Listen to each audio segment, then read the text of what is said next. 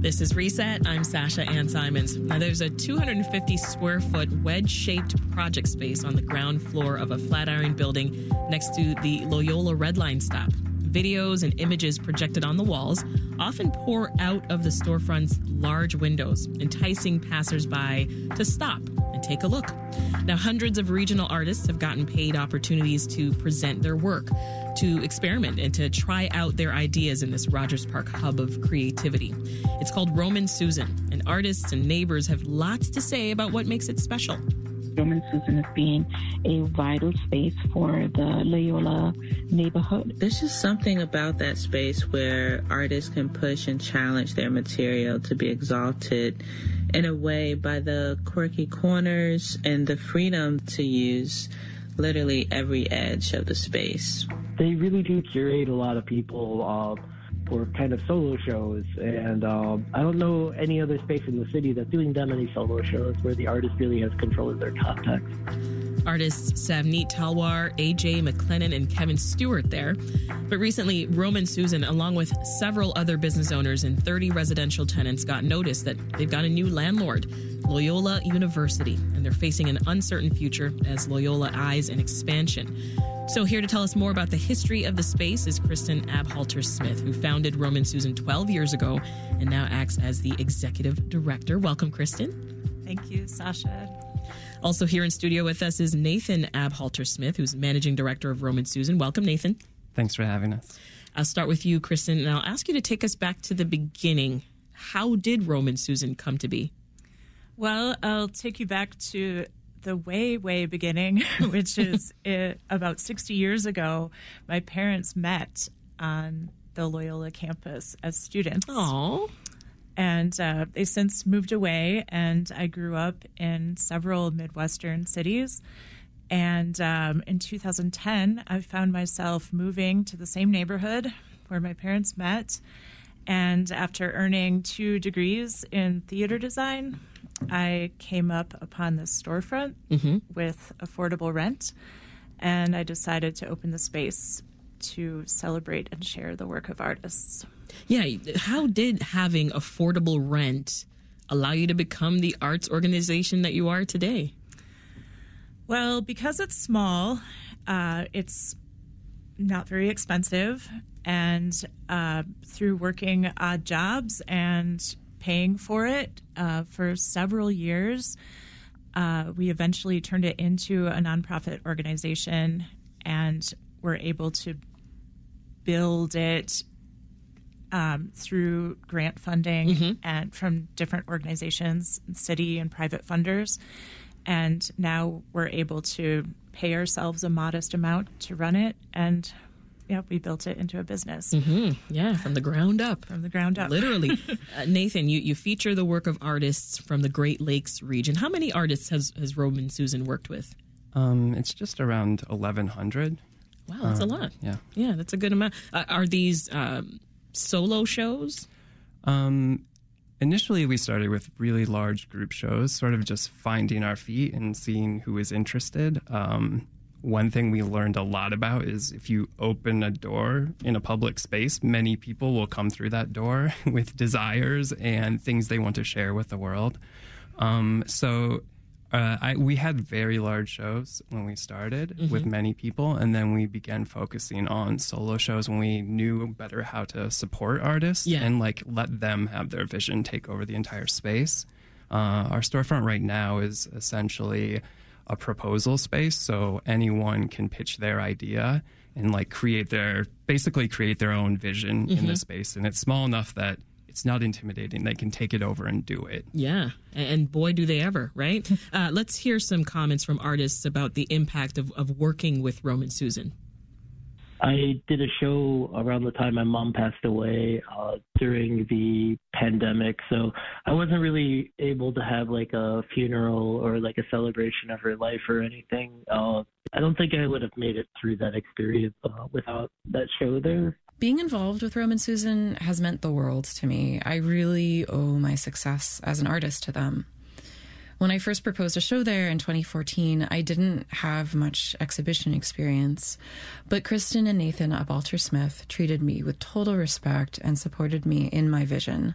And I've watched them provide that same respectful support, including financial support, to hundreds of other artists since. The aims of a space like Rome and Susan are not to make money for the foundation or for the space, but to be a place where art can happen, where neighbors can come together, where people can think and talk and experience art in different ways together. Working with Rome and Susan has been an empowering experience, mostly because they haven't rushed me. And I feel genuinely supported by them. They're transparent with me, with what they can do with their means. They're paying me. There's budget for this show. They're trying to make more money possible for this show. So that there was Kevin Stewart, Gwyneth Zeleny Anderson, and Ruth and Jared Brown. Your reaction to what you just heard, you chuckled there at the last one, Kristen. I'm just really touched by everybody's response and the outpouring of support that we've had from our community. Yeah. Yeah. Here's a question. Why is this place called Rome and Susan? Where did that name come from? So it's named after my grandparents, Roman and Susan Lewandowski. Oh, that's fantastic.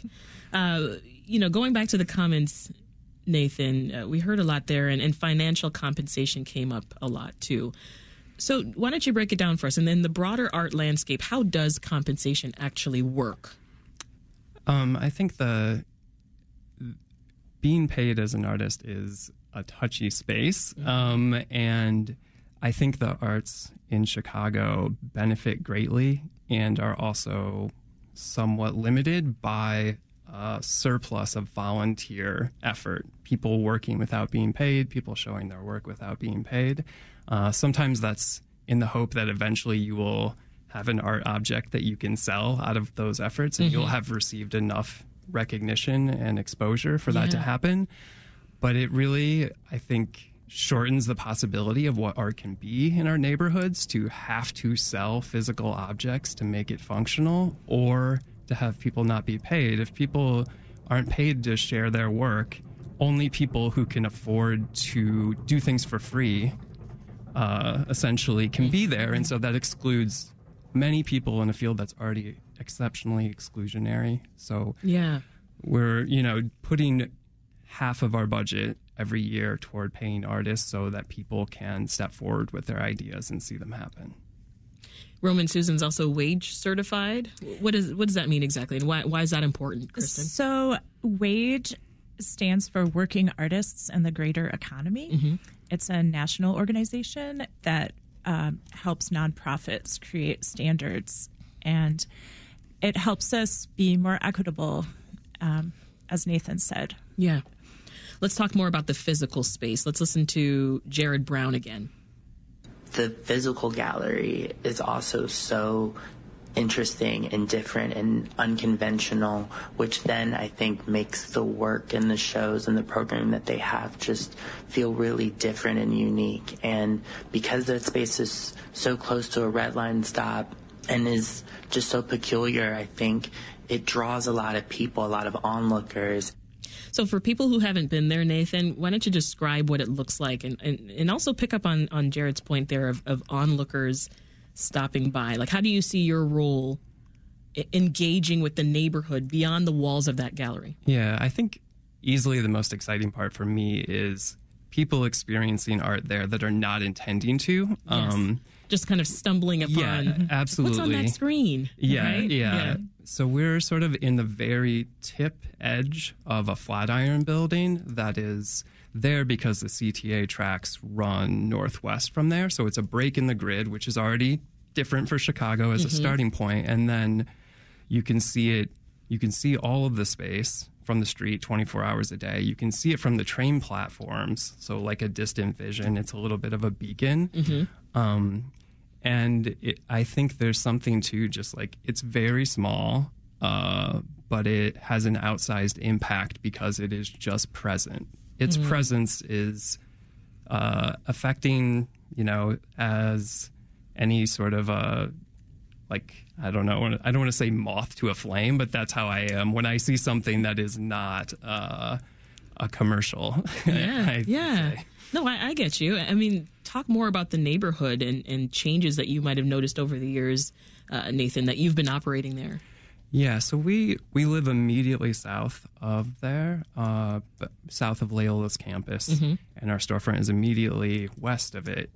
And Loyola's development really dominates the neighborhood and how it appears and feels. They have a $1 billion endowment. They receive 90% of the TIF funds, and they are expanding their campus in different ways. Some of that is like they have converted sort of courtyard buildings into dorms.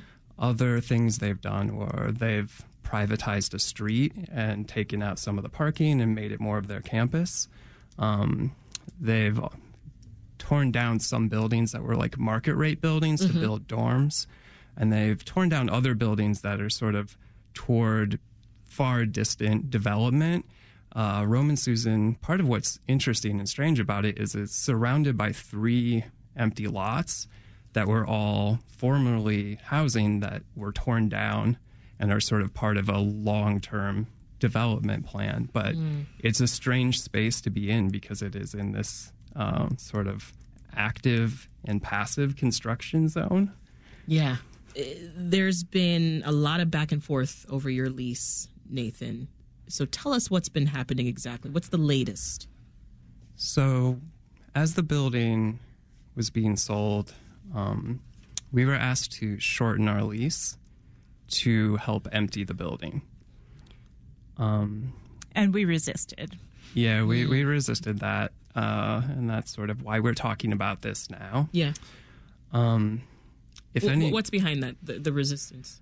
I feel like if anyone has the ability to maintain affordable housing and diversity and culture in our neighborhood, it is Loyola University. They have the power and agency to do that. And last week we shared a message with the university in response to the notification they'd bought the building. They haven't responded to it yet. We did make it an open message so that neighbors would know what's going on and they could add their name. You put that letter up, you projected it onto the wall in the gallery space so that folks walking by could see. Yeah, so people both in our orbit that we communicate with physically in that space and then beyond it. And we're asking for their feedback too. And a lot of that is, sort of looking at things that we hadn't even thought of the impact, because I think it really impacts affordable housing, but it also impacts things like environmental sustainability, just the ability of people to live near transit centers with affordable rent, or like the waste of a solid building being torn down or new construction happening. I mean, do you know what they intend to do with the space? We do not know, but the push to have us shorten our lease to clear the building and the fact that we're surrounded by 3 empty lots. That's an indicator that something's up. Yeah. As I mentioned, Kristen, there are many other tenants in the building. We got 2 other businesses, 30 apartments. What are they saying? What's happening to their leases at the same time? So, yeah, that's part of why we like where we are. Yeah. I feel like we have neighbors who have, a lot of the tenants have been there for longer than 10 years. There are 30 residential units, and there's naturally occurring affordable housing. And so there are 3 creative small businesses that are also our neighbors. There's Archie's Cafe, which is a popular hangout for music, and delicious food. There's Edge Art, which is a folk art center providing import art. Maggie Roche is our neighbor there, and our neighbor who passed away 3 years ago is Ramona Rouse, and the street is named after her, and she is the mother of State Senator Mike Simmons, and we're like really happy to know all these people because of being there, and it's just like a very intergenerational creative space. And there are amazing resources for learning and social connection. Well, we reached out to Loyola for comment. Here's part of the statement that the university sent. Loyola University Chicago manages apartment units and retail businesses across several buildings in and around the Lakeshore campus.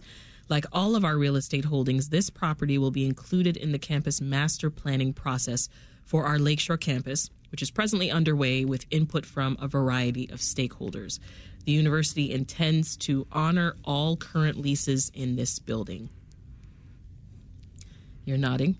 Yeah, I think that goes along with sort of what feels like the worst case scenario to us and the likely scenario, which is that this building remains under a third-party management company, which is what it is now, rather than being affiliated with Loyola University.